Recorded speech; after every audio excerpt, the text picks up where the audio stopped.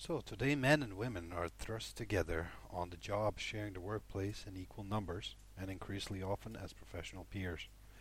Work is becoming a major source of intimate interaction between them as they daily share the physical proximity of working side by side, the stimulation of professional challenge, and the powerful passions of accomplishment and failure.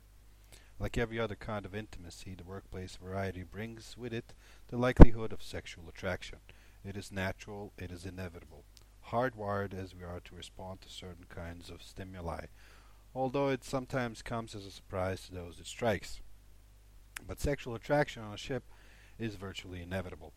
The ship is an ideal pre-screener, likely to throw us together with others our own age.